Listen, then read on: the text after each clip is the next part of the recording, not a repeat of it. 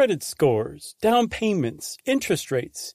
Car buying can be a numbers game, but you don't have to be a math expert to get the keys to your dream car. Just use Kelley Blue Book My Wallet on AutoTrader. Crunch your numbers and get personalized results so you know exactly how much you'll pay each month for your car. It's like having a magic wand for your wallet. Presto! The car you've been wanting is now within reach. So hit the road and leave your calculator at home. AutoTrader. Something that makes me crazy is when people say, well, I had this career before, but it was a waste. And that's where the perspective shift comes, that it's not a waste, that everything you've done has built you to where you are now. This is She Pivots, the podcast where we explore the inspiring pivots women have made and dig deeper into the personal reasons behind them. Join me, Emily Tish Sussman, every Wednesday on She Pivots. Listen to She Pivots on the iHeartRadio app, Apple Podcasts, or wherever you get your podcasts. Welcome to Stuff You Should Know, a production of iHeartRadio.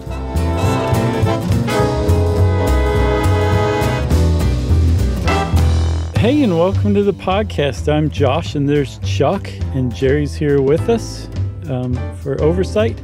And this is Stuff You Should Know. Just a couple of dudes talking menstruation. That's right.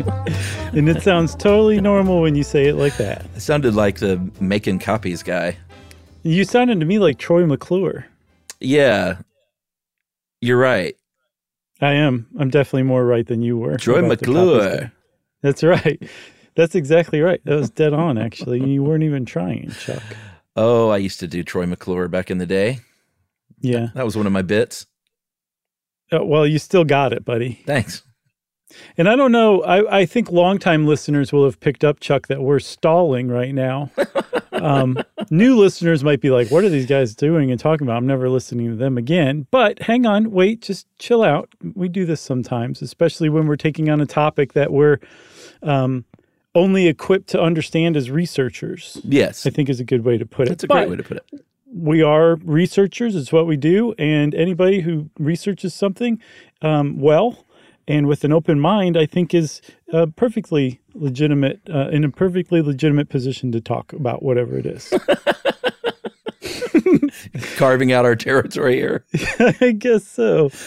Yeah. But we're talking menstruation today. We are. And another bit of just upfront knowledge that we want to drop is we're going to use different terms. We're going to say girls. We're going to say women. We're going to say people who menstruate. Because we don't want to overlook the trans community. And even though, you know, most websites you go to will still say girls and women, we're going to just sort of interchange words here and there to cover all our bases and to be respectful of everybody. Yeah, another one will be menstruators. Yeah, we should just say menstruators, period. I guess so. Didn't even mean that. Wow, Chuck. Oh, So, I think that was really good to say. And it's not like, you know, I'm sure we'll fall into women, girls pretty frequently. And that's not to say that we are judgy or critical of the concept of men menstruating. It's just that it's a fairly new concept to us, and we're still getting used to it. So please accept our apologies in advance if we do that. And also for our younger listeners, especially the young girls who listen to our show, you know, in addition to our female puberty podcast, we did male puberty too, right? We did both. Yeah, we did both. This is something that, you know, I think is a lot of anxiety comes with, we'll go ahead and say the word menarche, which is the first period, the first menstruation cycle that someone can undergo. We've used that before. It's one of our favorite words from the early days of the show. From, I think, the Totem Pole episode? I think so. Because Native Americans celebrate the menarche, isn't that right? Menarche, that's right. But especially to those listeners, we just want you to know that we hope that you embrace this as the wonder of human biology that it is, because it's just an amazing thing that happens. And knowing more about it, I think, is just powerful for little boys, little girls, across the gender spectrum, and men and grown men and women alike. I suspect out of all those groups, grown men are the most childish about it. Probably know the least about it. But I think we're dying off slowly but surely, and we're being replaced by way cooler, smarter, with it people. So that's cool. It'll go away eventually. But what we're talking about is menstruation, which is, and again, we're going to say some stuff like 4 weeks is a menstrual cycle, a biological cycle. But we know that there are wide ranges of times. There are people who don't menstruate at all or whose menstruation is occasional. There are all sorts of reasons for all these things. So we're using a lot of like averages and average terms here. So just know that going in. But it's roughly takes place every 4 weeks. And what is simply happening, which is amazing, is that the lining of the uterus, the endometrium, is getting ready to host an egg that is fertilized, and that thing sheds. And with that shedding comes blood and some tissue, and that's called menses. And it starts generally with that menarche, anywhere from 12 to 13. It ends generally at menopause, somewhere around 50 to 52, 53. So that means that between the ages of 12 to 13 and the early 50s, someone will go through an average of 456 cycles, or about 6.2 years of their life. Isn't that interesting? Wow, that's amazing. Nice math, Chuck. Yeah, there's a lot of lifetime math I figured out. So I think even people who have had cycles, they're reaching the end of their, what'd you say, 436? 56. Give or take. 456 cycles. Maybe they're on 455 and they're like, one more, baby. By the way, if you're just going through menarche, it doesn't actually work like that. I'm just teasing. Right. But my point is that I think even people who menstruate and have menstruated for years and decades don't necessarily know why women menstruate in the first place. Why would a human being menstruate? There's practical reasons, which we'll get into, but evolutionarily speaking, we don't fully understand it. And the reason why we don't really understand is because so few mammals actually menstruate. There's plenty of other adaptations for getting an egg ready to be fertilized, and then what happens if the egg doesn't get fertilized, what do you do after that? But menstruation is fairly rare in the animal kingdom. Humans are one of just a handful of bright, shiny people. Yeah, they have companions in some primates like the chimp or the large-headed capuchin, the fulvous fruit bat. Interestingly, there's a shrew, an elephant shrew, and a mouse. Did you look those up? Yeah. Oh my gosh, they're cute. And the spiny mouse, they all menstruate, but most mammals undergo something called an estrus cycle. It could be a seasonal thing, which is why you have things like mating season. In the case of some other mammals like cats, it's actually, or our friendly squirrels that we just talked about.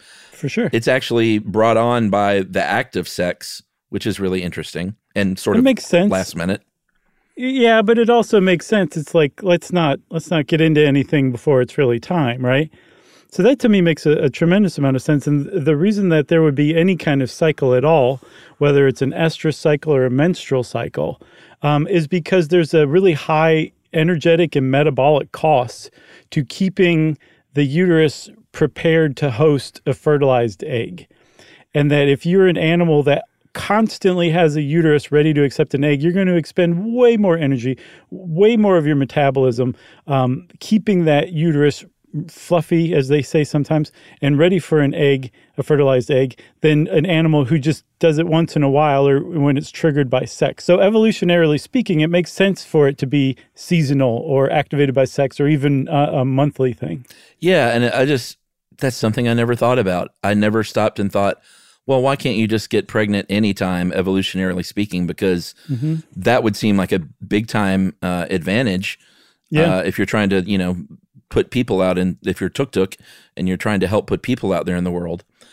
Right. But it does make a lot of sense, and they've seen evidence in this, like if someone in like a developing nation maybe just, have like extreme nutritional deficiencies, they may not menstruate at all because their body, like it extends that kind of, like that drastic of just a workload on the body that's one of the things that can get rid of if you're malnourished.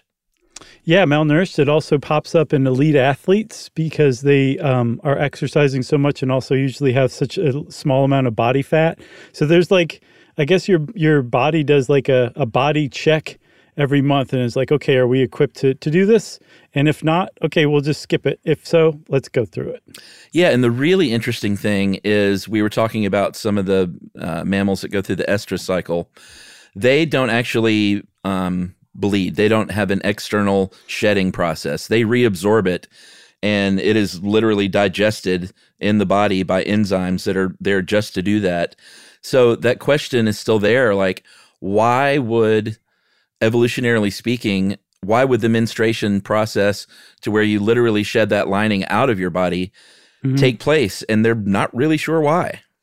No, but there's theories. One of the predominant ones up until the 1990s. And after I say this, you'll be like, you mean the 1890s? And I'll say again, no, the 1990s. Yeah. They used to think that the purpose of menstruation was to wash the uterus out of pathogens that might have been introduced by semen during sex. Until the 1990s, that's what they thought that menstruation was for. And then finally somebody was like, let me study this. And they did. They conducted a study where they tested bacterial loads at different phases from a woman's uterus and found that, nope, that's actually not the case at all. So that one finally got discarded. It did. And whoever proposed it to begin with, they're like, are you sure? And I'm like, yeah, man, I got a Nirvana show I'm trying to get to. It sounds good to me. Right. They went, Nirvana? This is the 1990s? Yeah. That was kind of a dud. I'm sorry. I tried to bring forth a chuckle, a laugh, or something. I can't do it like you. That's okay. The other thing they thought might at least be related to this is maybe the size of the animal or the size of the uterus in relation to the size of the animal. But there's such a large range of uterine size in the animal kingdom that do menstruate that they basically kind of toss that out as well. Yeah, and it's the reason why that was a theory, because you're like elephant shrew, spiny mouse, right. What kind of stupid theory is that? We've just very recently discovered that other animals menstruate. We didn't know that at all. So that's why that theory was so long-standing. And then also, they think maybe it has to do with the way the endometrium forms, or the fact that some animals carry their young in placenta. Yeah. Those are still, the jury's out on them. But yeah, we don't really have any idea of, what menstruation is actually for. We know what it does, but how did it come along? And so it remains a beautiful mystery of the springtime of womanhood. All right. Should we take a break and get into the nitty gritty? Yes. All right. We'll be right back after this with details on menstruation.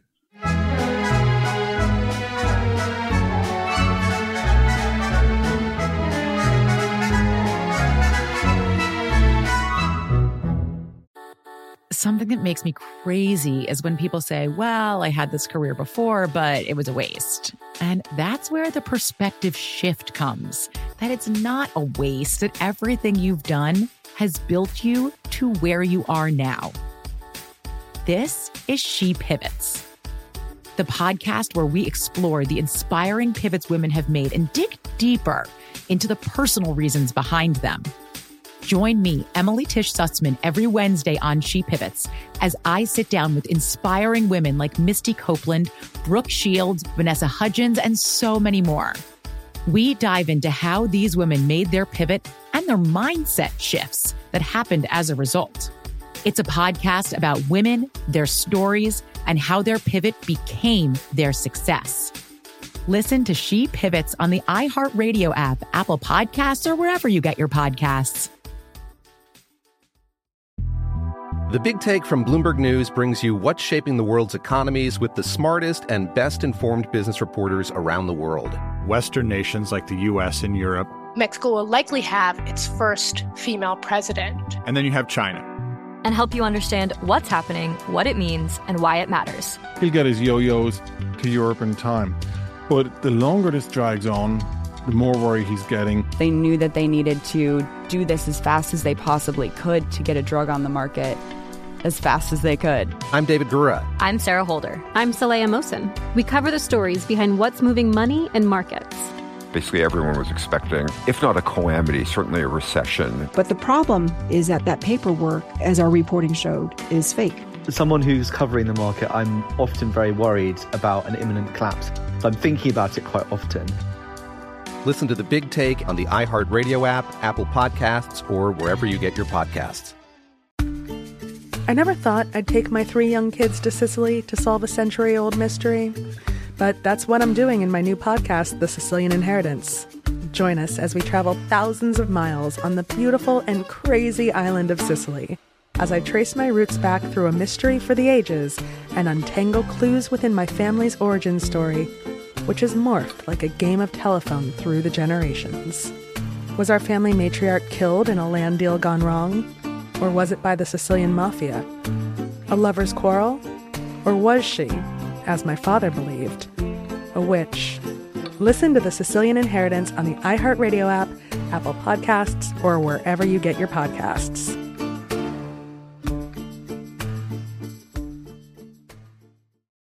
Who hasn't heard names like Achilles or Odysseus, Cassandra, Medusa? But how much do you know about them from the ancient world? Let's Talk About Myths, Baby is the podcast bringing the ancient sources to life. Greek myth and history is timeless, and unless you've been living under a rock, you have seen just how true that is today. But there is so much more to these characters and stories than what pop culture can do justice. I'm Liv Albert, the host of Let's Talk About Myths, Baby, and every week I bring you stories from the ancient world, both mythological and historical, to breathe new life into these thousands of years old stories. I'm also regularly joined by some of the most brilliant names in the field of archaeology and ancient history, authors of your favorite retellings from today, and everyone in between. Join me as I dive into the wild world of the ancient Greeks and their stories. Listen to Let's Talk About Myths, Baby on the iHeartRadio app, Apple Podcasts, or wherever you get your podcasts.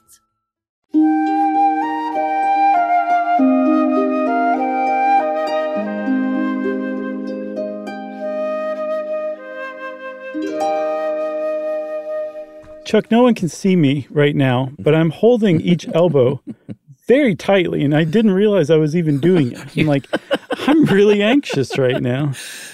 We got this. We shouldn't get nervous about this stuff. Every time we tackle something like this, we always get great support and say, you guys do what you do, which is, research something. And it's not like we're not serial killers, yet we've talked about them. I would hazard to say that almost all the things we talk about, we don't have experience with. No, definitely. I'm not really anxious about that. What I'm anxious about is screwing it up. And giving a 13-year-old some bad information or making it harder to understand than before, or, I just want to be helpful with it. And I'm anxious about not being as helpful as we could be. That's what I'm worried about. No, I'm totally with you. And I think that this nitty gritty part is straight ahead science, pretty easy. So let's do it. Yes, but we have to say, so Ed helped us with this one. Ed doesn't menstruate either, but he's a really good researcher too. And our hats off for really kind of diving into this and wrapping his head around it. But he points out something that is not commonly seen, but I researched it, and it's I guess the more clinical and medical you go, the deeper into it, the more it becomes apparent that the menstrual cycle is actually what we think of the menstrual cycle is actually a couple of different cycles. And Ed did the clinical way and really broke it out into these two different cycles that are happening simultaneously and to the same end. Right. So we're talking about the ovarian cycle and the menstrual cycle. Right. And like I said, generally, like when you think about, a period or something, you think about a week or so in someone's life, but it's a 4-week cycle, and each part is triggered by the release of hormones, and it's sort of always going on, and these two different cycles are sort of working with each other to get ready to have a baby, basically. Yeah, and an easy way to remember it or think about it that I kind of stumbled upon is that the menstrual cycle gets the uterus ready for an egg, and the ovulation cycle gets the egg ready for the uterus. What a beautiful dance. Thank you. You know? Well, I think so too. I wasn't crediting you with that. I was crediting biology and nature, but sure. Well, I consider myself God. I created all this. So in this case, we're going to describe it, and I think Ed does a good job of where he places us in the cycle as a listener, or in this case, as readers. Mm-hmm. But we're going to start at the midpoint of the cycle, right after the period has stopped. And at this point, like we said, the uterus, the lining has been shed. That would mean it's at its thinnest point at that point. And this is the beginning of what is known as the proliferative phase. Yeah, the proliferative phase of the menstrual cycle is the big star of that is a hormone called estradiol, which says, hey, endometrium, get a little thicker. Double in size. Let's, how about we build some new arteries and blood vessels called spiral arteries to bring blood to all this new tissue that's being developed. New structures are being built. The cervical mucus, Take which a break. is normally, well, kind of, yeah, or chill out, I think is a way to put it. The cervical mucus usually has a pH of 2.8 to 3.8 to 4.5, which is very acidic. And the pH raises more toward neutral, like around 7 during this time, which makes the uterus much more hospitable to sperm, because sperm thrive in about a 7 pH. They would die very quickly in the normal acidity of the uterus. So that's like, this is the process. It's like the very beginning of the phase of prepping the uterus for an egg, if it happens. That's right. And while this is happening, the ovarian cycle kicks in with the follicular phase. Mm-hmm. There are 2 ovaries, and they have hundreds and hundreds of thousands of eggs within these little sacs called follicles. Mm-hmm. And the hormones control all this, like we said. So in this case, it's a follicle-stimulating hormone is going to allow a few follicles to mature, and eventually most of them will die off, and then there will be one follicle left. That's in to rule them all. That's right, one to rule them all, and this lasts about 10 to 14 days. It's a little bit pre the proliferative. Man, that's such a hard word for me. Proliferative phase, the menstrual cycle, and that's also about 10 to 14 days. So as you can see, it's all sort of kind of syncing up. Yeah, I saw the follicular phase actually begins on day 1 of the menstrual phase, so it has a couple up to maybe 5 or so days head start on the proliferative phase, but the 2 work in conjunction, right? Eggs starting to get ready, the endometrium or the uterus is starting to get ready too. That's right. Now we move on to 2 more fun phases with fun names. The luteal phase in the case of the ovarian cycle, and then the secretory or secretory phase. I would say secretory. Me too. And that's part of the menstrual cycle. Yeah, and they call the secretory phase that it's not a because no, there's a lot of secretions going on. That's right. And this is when like those initial preparations that were begun in the proliferatory phase. See? Proliferative phase. It's a tough word. All those preparations that were like the very basic structure of the endometrium that was being developed really starts to fill out. And I said the womb is frequently referred to as being fluffy at this time. It's maybe doubled in size.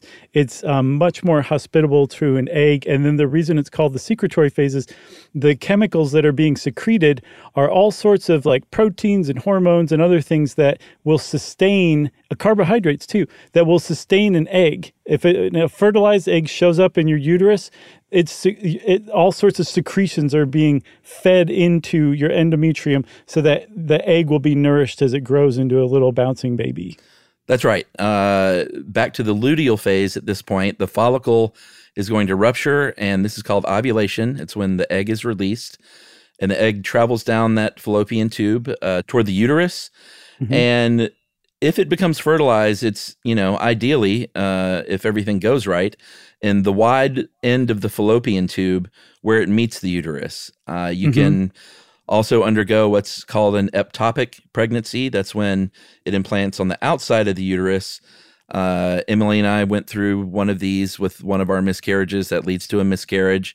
It's a very, very sad thing, but also quite common. At some point, we should probably do a whole episode on miscarriages, because that is something that people don't talk nearly enough about. Yeah. And that happens like 25% of the time. And it's just not the sort of thing that people, bring up with one another. But once it is brought up among friends and family, more people start saying, oh, yeah, I had one. I had two. Yeah, I had three. Definitely. Sure. And it's all very sad stuff. So we'll cover that at some point. But I wouldn't have the daughter I have now had our life not taken us in that direction. So I can't imagine things any other way, It's like Garth Brooks said, Chuck, some of God's greatest gifts are unanswered prayers.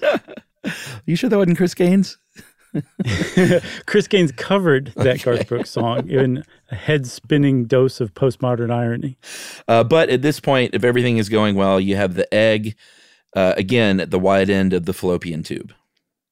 Yeah, so that's where it's fertilized. If it's fertilized, it goes whoop and falls into the uterus, where it sticks to the endometrium and gets secreted all over and nourished and fed with lots of carbohydrates and proteins, and there's hormones going berserk, and the pregnancy begins. That's if the egg is successfully fertilized. And we should say that ovulation phase is the shortest phase of this whole cycle. It lasts only 24 hours. That's how long you have for your egg to become fertilized into a blastocyst, is what they call it, which is a very unromantic name for a fertilized egg, but that's that. So you got 24 hours, and if that doesn't happen, the luteal phase keeps going. So you've got that follicle that the egg came out of, that turns into like this kind of conductor that's conducting the symphony that's going on in your uterus, that's making it just more and more hospitable for a fertilized egg if it shows up. So the egg has 24 hours, but the luteal phase keeps going on well beyond that 24 hours. It doesn't know immediately that there's like the fertilized egg isn't coming, so it keeps preparing for it as if it's going to for many days. I think something like a week and a half the luteal phase lasts. And then eventually they realize that the fertilized egg isn't going to show up. And so that follicle that's a conductor that's putting out progesterone suddenly just stops putting out progesterone. And all of a sudden, you have a huge imbalance between your progesterone levels and your estrogen levels. And it can make you extraordinarily irritable, sad, anxious, and a bunch of other stuff just a few days before your actual period starts. And that's what they call premenstrual syndrome, aka PMS. That's right. It is a very normal thing to happen. This is something that we could probably get a whole episode out of this. Mm-hmm. It can be very severe in some cases and be very disruptive in some cases. And when that is the case, it's called premenstrual dysphoric disorder. And it's funny, Emily and I were talking about menstruation, because I was researching this. And she just got back from the doctor, and they told her flax seed is can really aid with PMS symptoms. Oh, yeah? And, it's like, here we are, she's cruising up toward 50 years old and is, just learning this stuff right. about flaxseed. So there's always room to learn, I guess is what I'm saying. You said that the progesterone and estrogen are going to cease to be produced at this point. Mm-hmm. But what does happen is a substance called prostaglandin is going to come along, and it's going to constrict all those spiral arteries that made those connections to get ready for their big scene. And that's going to cause them to tear themselves apart. And it's going to, basically, you're not going to get the blood flow to the endometrium that you had going on. Mm-hmm. So it's going to start breaking down away from the uterine wall. And so that is the menses, that is the menstruation. And that's what's happening is those blood vessels, that's where the blood comes from. Right. And then the tissue is your actual endometrium, that lining of your uterus that was built up into like this fluffy, fertilized egg-loving habitat. That's no longer needed because the fertilized egg never showed up. So you got to get it out somewhere. And again, animals that go through estrus, they reabsorb this. Animals that menstruate get rid of it. They discharge it. And the reason why is because if you didn't, that stuff would build up awfully quick over the course of even just the first year you started to have periods. And also, as we'll see, it could cause you a whole host of health problems. So it's actually really good and really smart, evolutionarily speaking and biologically speaking, to have the menstruation phase of the menstrual cycle. And one of the things with that endometrium that I saw, Chuck, it can come out almost intact as a whole. Like it can come out in the shape of the uterus. Like the whole lining just comes out as in one chunk. It's very rare, but if you go look on the internet, it's actually a real thing. They're called decidual casts, like a cast of something. Not a cast of like a play, a cast of like you'd make of a statue. All right. So, I mean, that's it in a nutshell, right? Yeah, I would say even more than a nutshell. Like that's several nutshells worth. Acorn squash shell?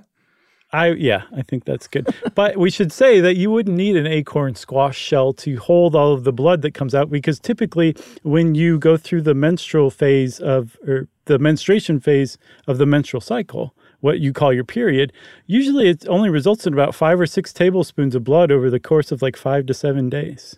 That's right. But it can come in inconvenient times. People can be caught off guard. And we'll talk about all that stuff. But first, let's get into some of the disorders and problems that can happen with the menstrual cycle, because it can be a very finicky thing. If you are someone who has just a super regular, very, straightforward menstrual cycle, then you should count yourself lucky, because it can go in all sorts of different ways. There's one way it can go called dysmenorrhea. And these are cramps, basically. There are changes to the uterus that can cause these muscle contractions.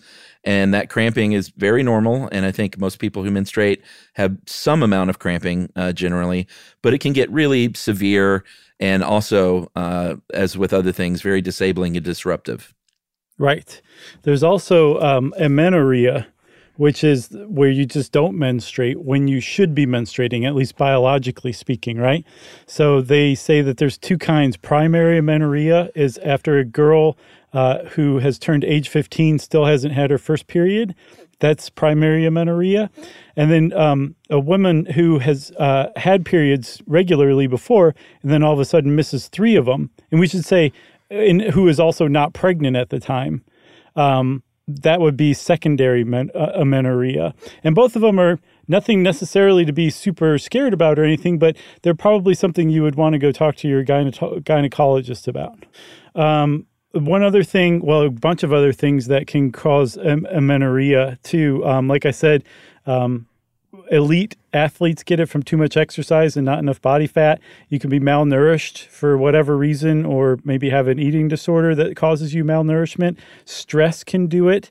Your doctor might say, I think you're sniffing too much cocaine. That can definitely bring on amenorrhea. There's a lot of lifestyle changes that you can make that are probably fairly easy, that would bring your period back again, if you want that kind of thing. Right. And we'll talk about it, but birth control pills, or sometimes people get on birth control pills to regulate their period, and it really has less to do with getting pregnant or not. Yeah. So what else is there? Menorrhagia? Is that what you're going with? Am I saying that? Menorrhagia? I heard, and I looked it up, but again, with these pronunciations, sometimes you'll get 3 different ones, so it's kind of frustrating. But I saw, or heard rather, menorrhagia. Okay. But I'm going to go with menorrhagia. Well, this is essentially heavy flow, right? Yes. And again, usually you're looking at 3 to 5 tablespoons of blood that comes out again over the course of 5 to 7 days. On average. That is not, there are plenty of people who menstruate out there who are like, like quadruple that or whatever.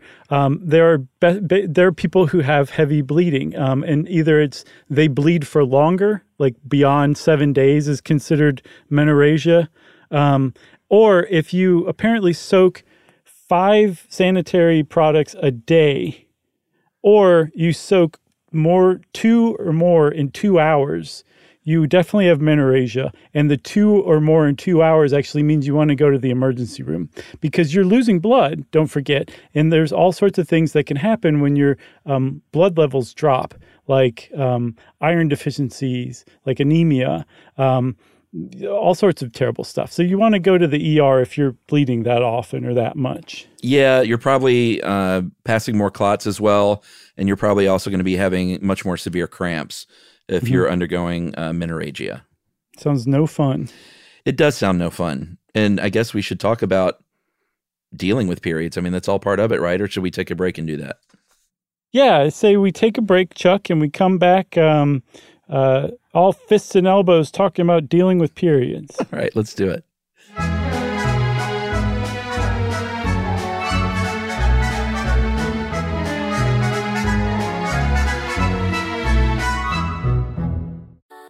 Something that makes me crazy is when people say, well, I had this career before, but it was a waste. And that's where the perspective shift comes, that it's not a waste, that everything you've done has built you to where you are now. This is She Pivots, the podcast where we explore the inspiring pivots women have made and dig deeper into the personal reasons behind them. Join me, Emily Tish Sussman, every Wednesday on She Pivots as I sit down with inspiring women like Misty Copeland, Brooke Shields, Vanessa Hudgens, and so many more. We dive into how these women made their pivot and their mindset shifts that happened as a result. It's a podcast about women, their stories, and how their pivot became their success. Listen to She Pivots on the iHeartRadio app, Apple Podcasts, or wherever you get your podcasts. The Big Take from Bloomberg News brings you what's shaping the world's economies with the smartest and best-informed business reporters around the world. Western nations like the U.S. and Europe. Mexico will likely have its first female president. And then you have China. And help you understand what's happening, what it means, and why it matters. He'll get his yo-yos to Europe in time. But the longer this drags on, the more worry he's getting. They knew that they needed to do this as fast as they possibly could to get a drug on the market as fast as they could. I'm David Gura. I'm Sarah Holder. I'm Saleha Mohsen. We cover the stories behind what's moving money and markets. Basically, everyone was expecting, if not a calamity, certainly a recession. But the problem is that paperwork, as our reporting showed, is fake. As someone who's covering the market, I'm often very worried about an imminent collapse. So I'm thinking about it quite often. Listen to The Big Take on the iHeartRadio app, Apple Podcasts, or wherever you get your podcasts. I never thought I'd take my 3 young kids to Sicily to solve a century-old mystery. But that's what I'm doing in my new podcast, The Sicilian Inheritance. Join us as we travel thousands of miles on the beautiful and crazy island of Sicily, as I trace my roots back through a mystery for the ages and untangle clues within my family's origin story, which has morphed like a game of telephone through the generations. Was our family matriarch killed in a land deal gone wrong? Or was it by the Sicilian mafia? A lover's quarrel? Or was she, as my father believed, a witch? Listen to The Sicilian Inheritance on the iHeartRadio app, Apple Podcasts, or wherever you get your podcasts.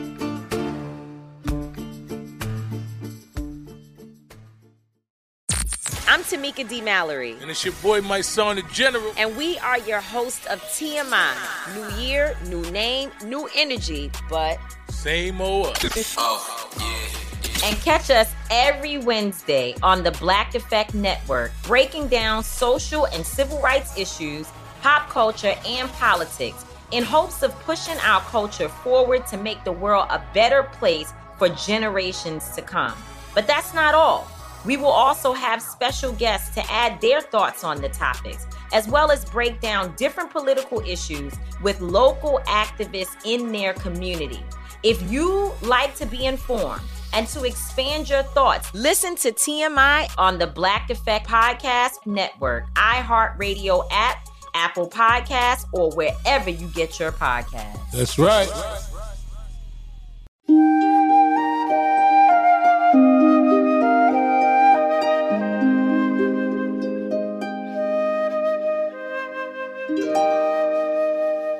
All right. we talked a little bit. I talked a little bit about in the beginning about just getting past menarche can be very anxiety inducing.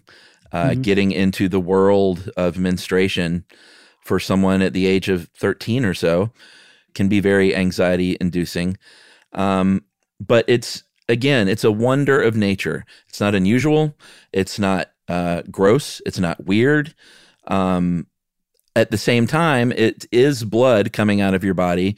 So it's something that you want to, take care of. You don't want to. I read that, God, I can't remember the statistic of the amount of ruined underwear that a person goes through in their lifetime of menstruation and just the simple cost of that.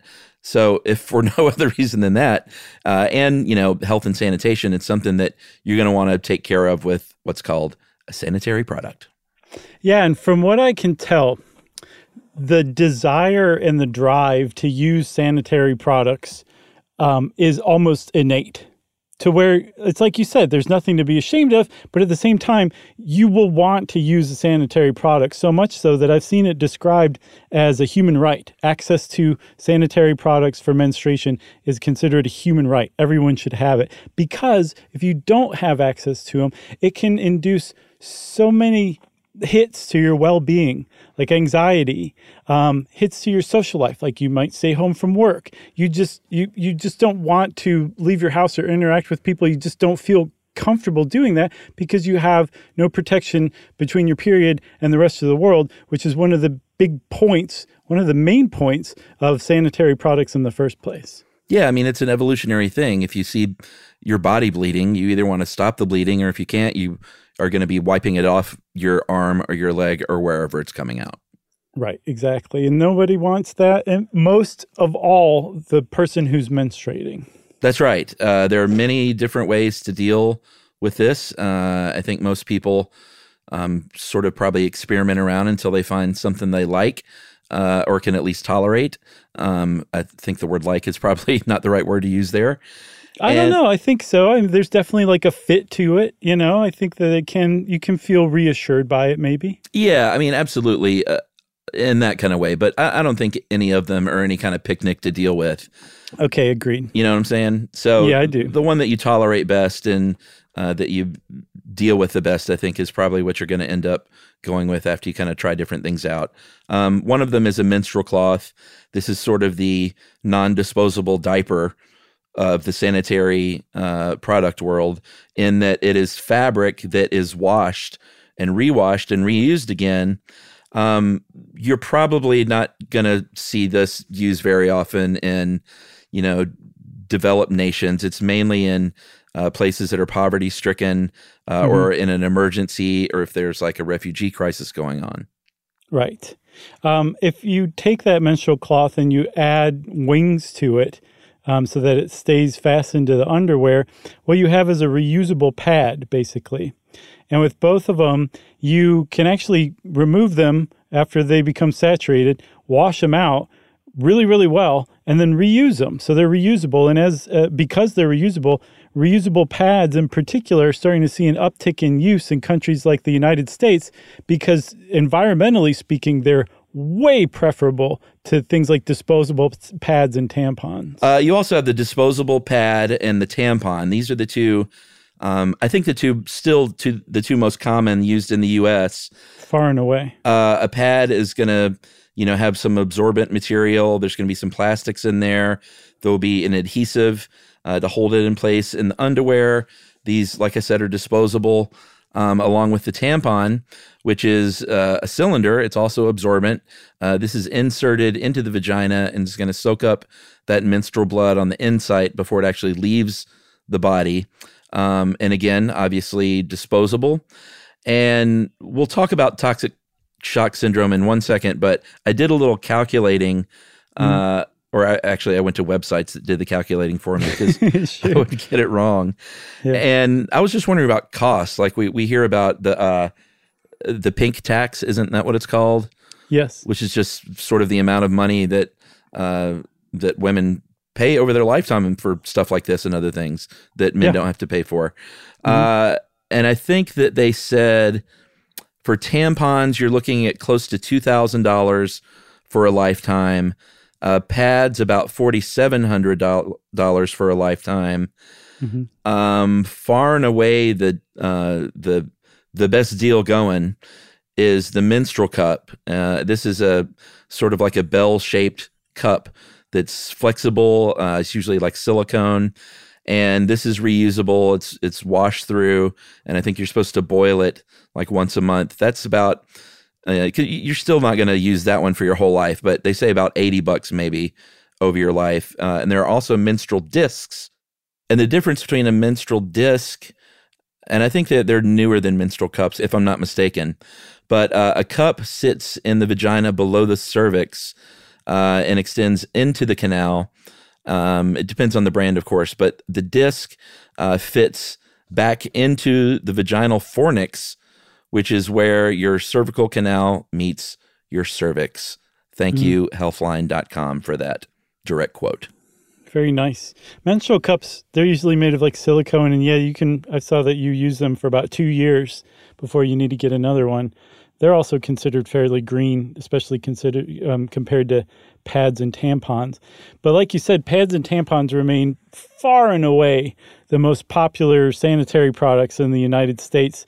So much so, Chuck, that in the same paragraph, I saw that 62% of Americans use pads, while 42% use tampons, which means that there's 104% Americans out there who menstruate.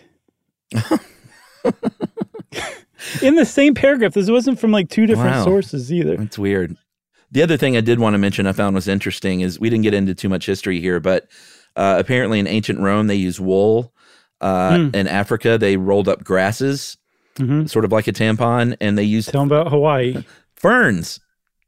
Isn't that beautiful in a way? I think so.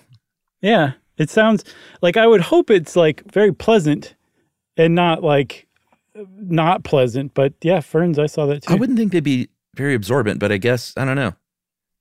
I guess it's better than nothing. Who knows? Sure. There's also hormonal birth control, or the birth control pill, which we did an entire episode on a while back.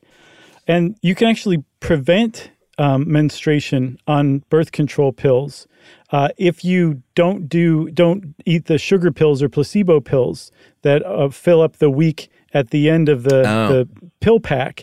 If you just jump right into your next birth control pill immediately, you won't menstruate. And the reason why is because those hormonal pills keep your estrogen levels nice and even.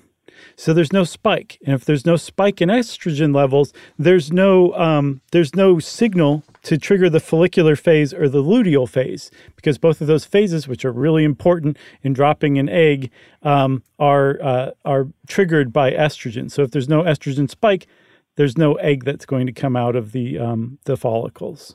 Very interesting. Yeah. I'm sure we talked about that in birth control, right? I'm sure we had to too. Yeah. But apparently they've decided now once and for all that it's totally, if you're not trying to get pregnant, you could just stay on birth control constantly and never have a period if you didn't want to. And from everything gynecologists and biologists can tell, there's not really any ill effects that come out of that. Interesting. It's supposedly safe to just do. Well, a minute ago, we mentioned toxic shock syndrome with a promise to go back to it. And this is something that can happen if you leave a tampon in too long. It is a pretty rough bacterial infection, and it can include, dizziness, vomiting, diarrhea. It can include organ failure and death. And it is a very specific toxic staph bacteria that can really grow and flourish in the fibers of a tampon. And this has led, a lot of people, especially, in politics, women in Congress, to say, hey, you know what? These tampons all have these proprietary constructions and what goes into a tampon. And we need to know, there needs to be more transparency here of what is in these things. I mean, it's generally thought to be like cotton and rayon and, quote, synthetic fibers. But like I said, each one is proprietary, so they don't release the ingredients. And these bills just repeatedly die on the floor and just been years and years and still haven't gotten through, I don't think, right? No, that's absolutely the case.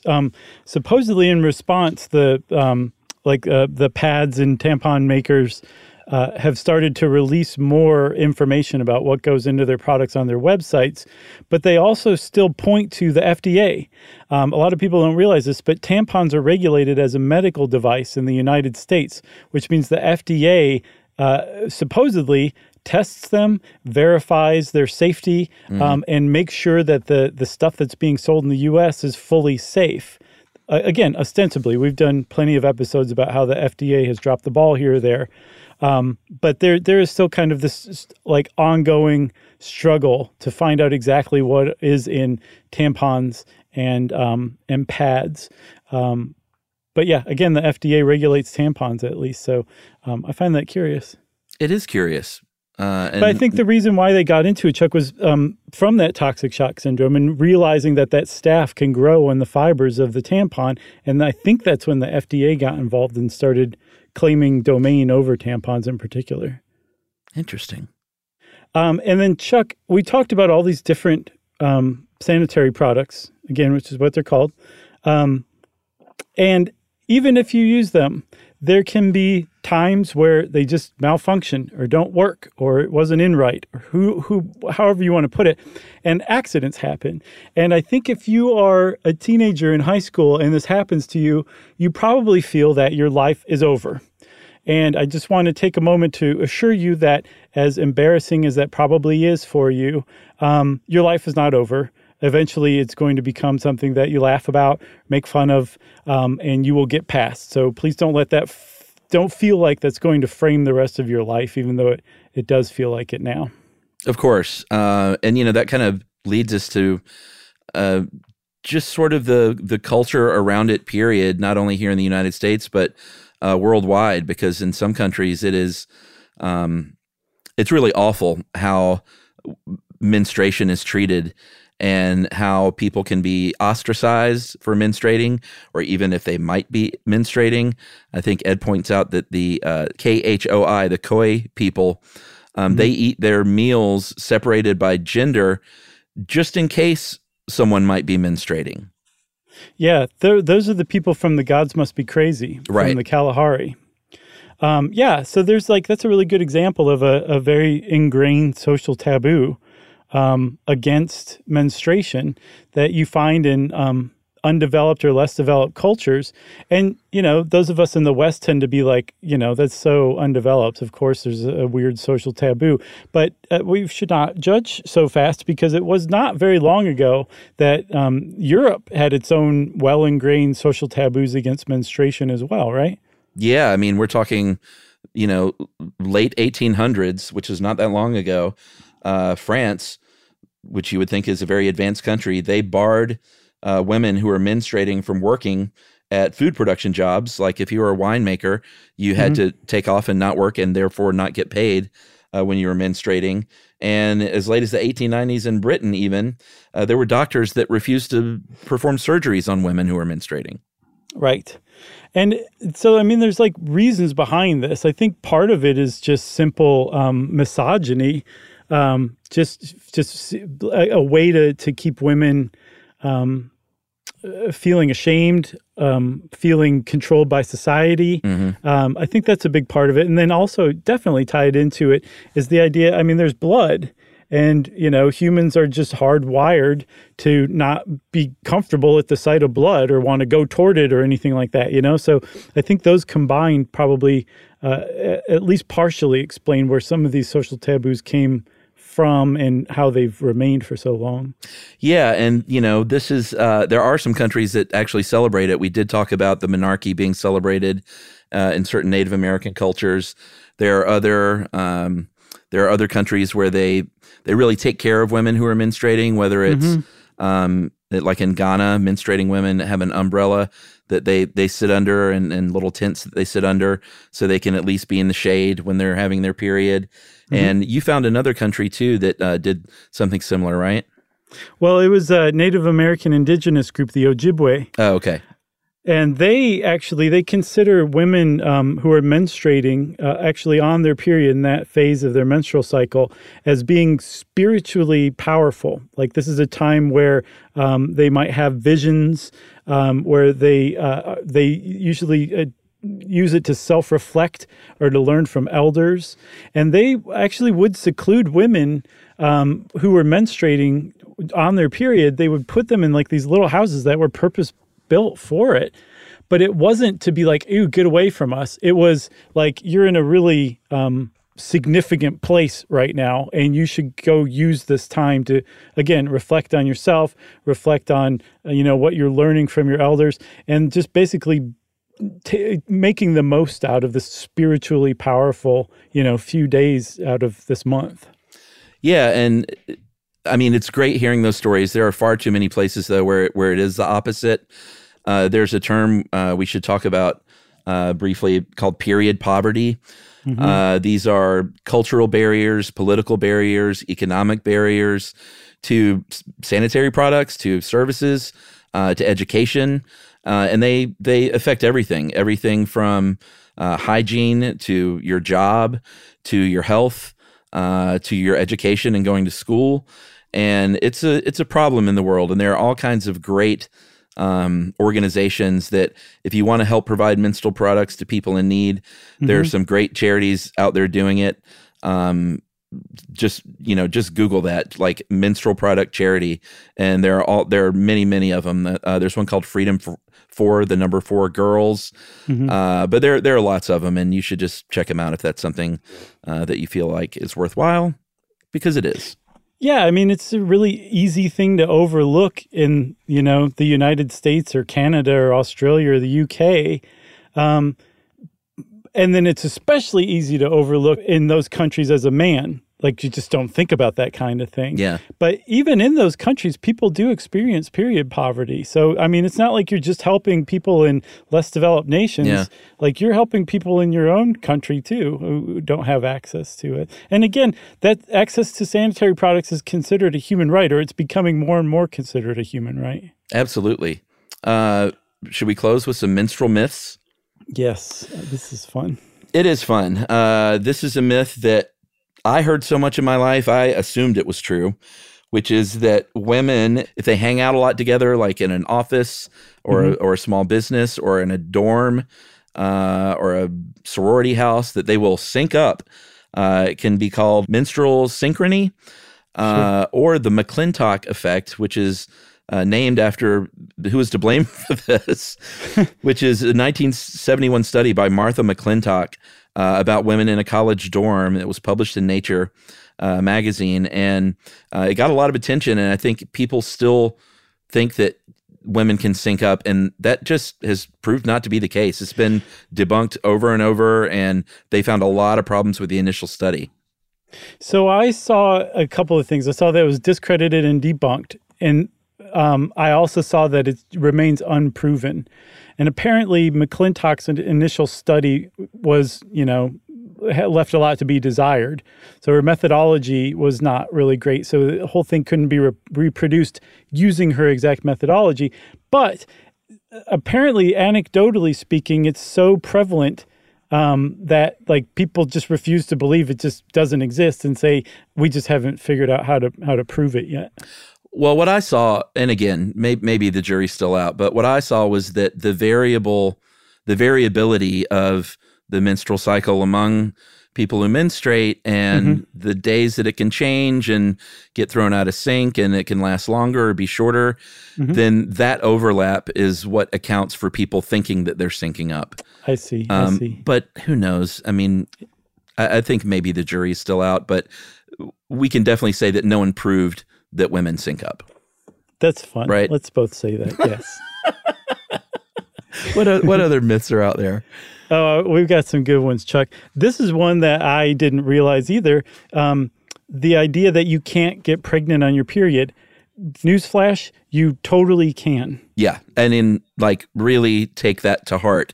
You mm-hmm. can get pregnant in your period. And the reason why is, if you'll remember back to what we were talking about when we kind of were doing the nitty-gritty of the menstrual and ovulation cycles, they kind of overlap.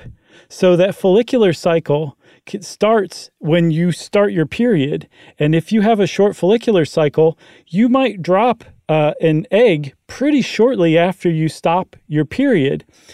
That's fine and dandy. The problem is sperm is viable for up to 5 days in the human body, in a woman's body. So if you drop an egg and there's sperm that's hanging out on day 5, it can fertilize that egg, even though you're still on your period. You had sex while you were on your period. That's right. So again, you can get pregnant on your period. Very important if you're just getting started in your sexual life to understand this, or at any time in your life. Yeah, I was going to say, or you don't want a big surprise, in your midlife. Right. What about sharks and bears?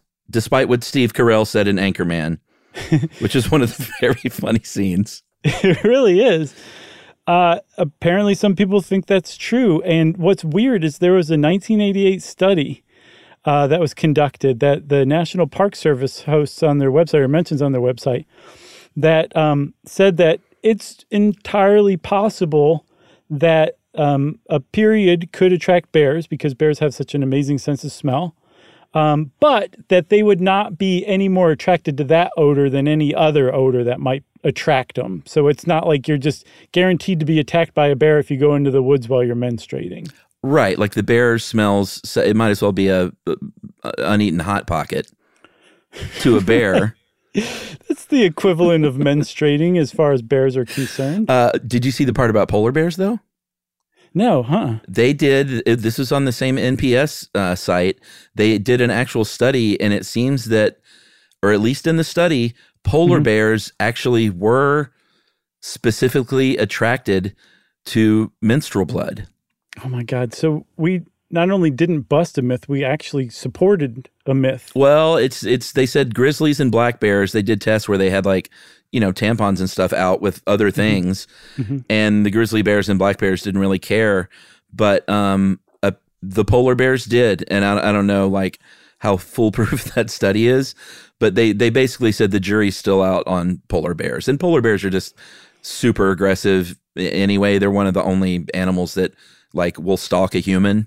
I think polar bears, lions, and I think there's one more, but so that it may be due to that, but jury's still out on that. I think sharks is a definite no, right? Yeah, from what I saw. From what our friends at U by Kotex say, it's definitely no. Is that where that was from? That's where that one came from, yeah. Oh, goodness. Just a couple more things to button up before we go. We definitely didn't want to scare you about toxic shock syndrome. It's actually exceedingly rare. I think there's something about 50 to 80 cases a year. And you can stay on top of it by staying on top of changing your tampon regularly. I think no longer than 8 hours. And then also don't use one that's more absorbent than you need because, again, they proliferate on the fibers. So more fibers means more chance for that bacteria to proliferate and create those toxins. That's one. And then also one other thing, even if you're not worried about getting pregnant on your period, you can still catch sexually transmitted diseases on your period. So you should be wearing a condom in that case anyway. That's right. Good job, buddy. Thank you. Good job to you. There's also a tampon shortage going on right now, Chuck. Did you see that? I did. There's a lot of things that there's a shortage of right now. So that's obviously worrisome, especially with these organizations that try to send these to places where they really, really need them. Yeah, for sure. But there's few shortages that can be attributed to Amy Schumer. And this one has been, at least in part. There was a big Tampax ad campaign featuring Amy Schumer that Tampax said was so colossally impactful and sales went up so high that they blamed part of the tampon shortage on that ad campaign. I'd buy anything Amy Schumer told me to buy. I love her. Sure. She's America's greatest national treasure. She's one of them. She's better than the Declaration of Independence and Abe Lincoln's hat rolled together. Which is what some people used as tampons during the Civil War. That's right. Nice. You got anything else? I got nothing else. All right, Chuck. Way to go, buddy. We did it. And we did. Since I just said that, it's time for listener mail. We had our drowning episode run on our Saturday Selects recently and got a lot of people writing in again about that. And this is a water safety PSA from someone who worked as a lifeguard. Her name is Ella Feinberg, and Ella says a couple of things, one of which is water wings are not safe. Parents, and these are the things that the parents put their little kids in, that goes around their chest and then their arms. They're called floaties. They put their little tiny arms through there. Sure. Many parents think they're legit flotation devices. I don't blame them, but they don't secure onto their arms very well. And there's a very real risk that if a kid goes under, the water wings will float up to their wrists and not do anything to keep their actual head above water. That's not good. And newsflash, you can't breathe if your hands are above the water. That's the second newsflash of this episode. If only your hands are above water, I should say. Right. And here's another newsflash.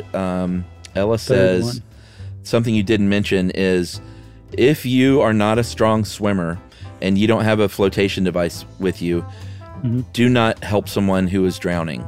And it fights probably most people's instinct, but you see stories all the time about 2 people drowning instead of 1 person drowning. Or maybe causing that person to even drown quicker because you're not a good swimmer. But Ella says, just reiterates a few different times, just do not attempt to rescue a drowning victim if you can't swim very well yourself. Call your local emergency number, wait for someone, go screaming for help, and fight that instinct. And that is from Ella Feinberg, former lifeguard. Nice. Thanks a lot, Ella. I think you really did some good work here, and we appreciate you. And hello to your husband, because they listen together. Nice. Well, if you want to be like Ella and share some really great, important information, we would love to share it with everybody else. You can share it with us via email at stuffpodcast@iheartradio.com. Stuff You Should Know is a production of iHeartRadio. For more podcasts from iHeartRadio, visit the iHeartRadio app, Apple Podcasts, or wherever you listen to your favorite shows.